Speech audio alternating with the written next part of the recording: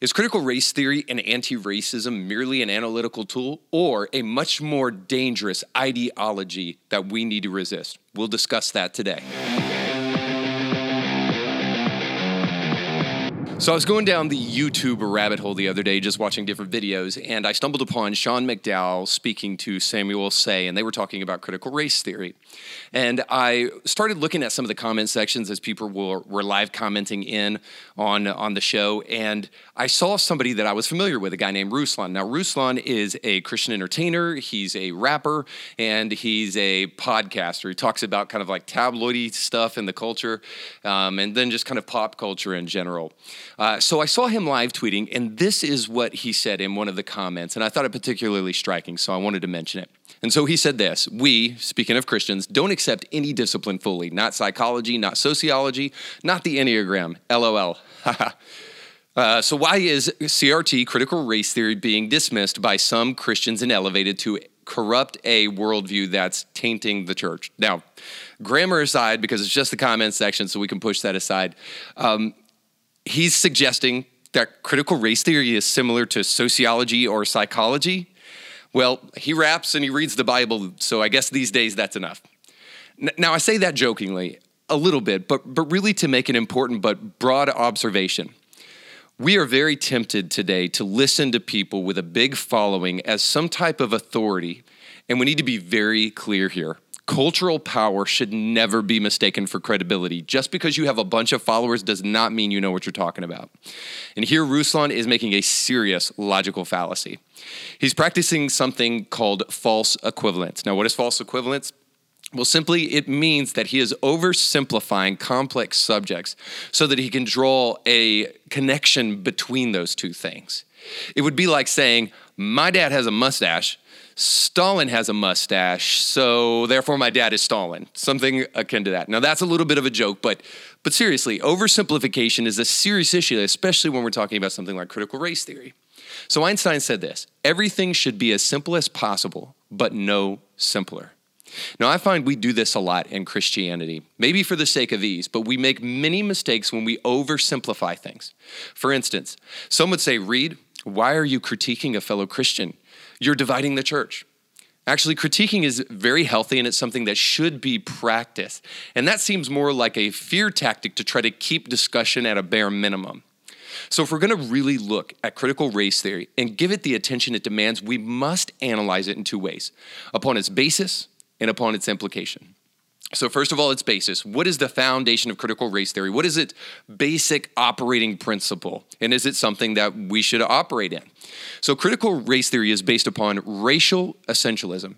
In general, believing that social identities such as ethnicity, nationality, or gender are the necessary characteristics of people which define who they are. Now, that's pretty bold right there. So rather than define people based upon objective moral standards, we judge people based upon their race, which, wait for it, is racist. This ontologically superficial ideology creates things like this: segregated graduations at Columbia University. When I saw that, I couldn't even believe it. I mean, it's like we've gone full circle back to Jim Crow and celebrating that. And then things like microaggressions. That's simply the idea that you can discern the intents and the thoughts of people's hearts absent any objective evidence, and you have the special capability to sniff out covert racism and white supremacy wherever it's lurking. Well, it also does things like creates false narratives surrounding police racism. So this summer, it did that with an agenda absence of real empirical data to back up the claim.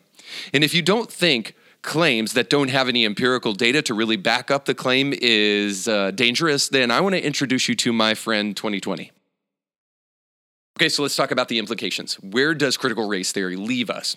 So here's the biggest problem with critical race theory, and Christians need to pay special attention to this. First of all, it robs us of personal agency by treating people in a group rather than treating them as individuals. So I'm just going to level with you right now. And I don't want you to misunderstand me, but race is a folk taxonomy. And a folk taxonomy is a vernacular naming system, and it can be contrasted with scientific taxonomy. So in other words, race itself is not real. It's a social construct. So to be sure, racism exists, but to say a white person is this and a black person is this is utterly false. Sorry, Mr. President.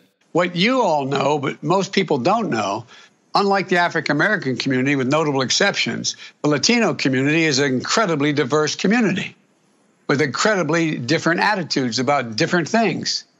For Christians, this is dangerous and heretical since we believe that the scripture is true. And Paul said this, that we should no longer judge anybody by the outward. We used to do that with Jesus, but we do it no more. How should we judge people then? How should we discern who a person is? Well, the way God does.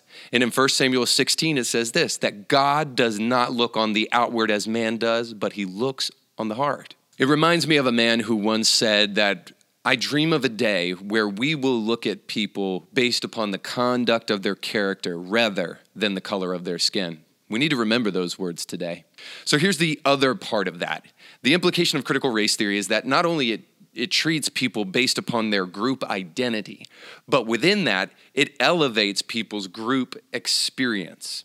Now, this is something that's truly postmodern.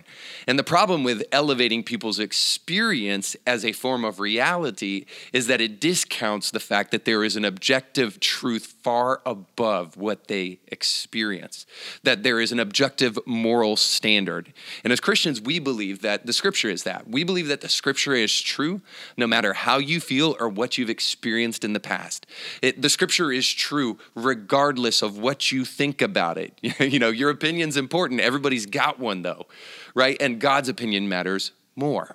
So it elevates subjective experience above objective reality. That's how come you can hear supposedly educated news media personalities say things like, my truth.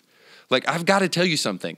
There is no such thing as your truth. There is the truth and there are the lies, but there is no your truth. We cannot make up a truth based upon our personal experience because somebody could have experienced something totally different. And if it's contradictory, guess what? You can both be wrong, but you can't both be right.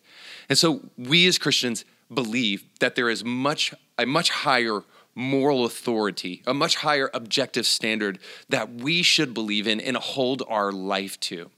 And quite frankly, part of the polarization and the division that's happening in our nation right now is because critical race theory is a disservice, certainly to people of color, but all people. So if it is anti-truth, then it is anti-gospel, and we should resist it. You can catch brand new episodes of Indie Thinker with Reed Huberman every Monday and weekly bonus episodes to keep you thinking throughout the week. But you have to subscribe and click the bell to be notified when new episodes drop. If you enjoy this content, make sure to like this video and share it with friends.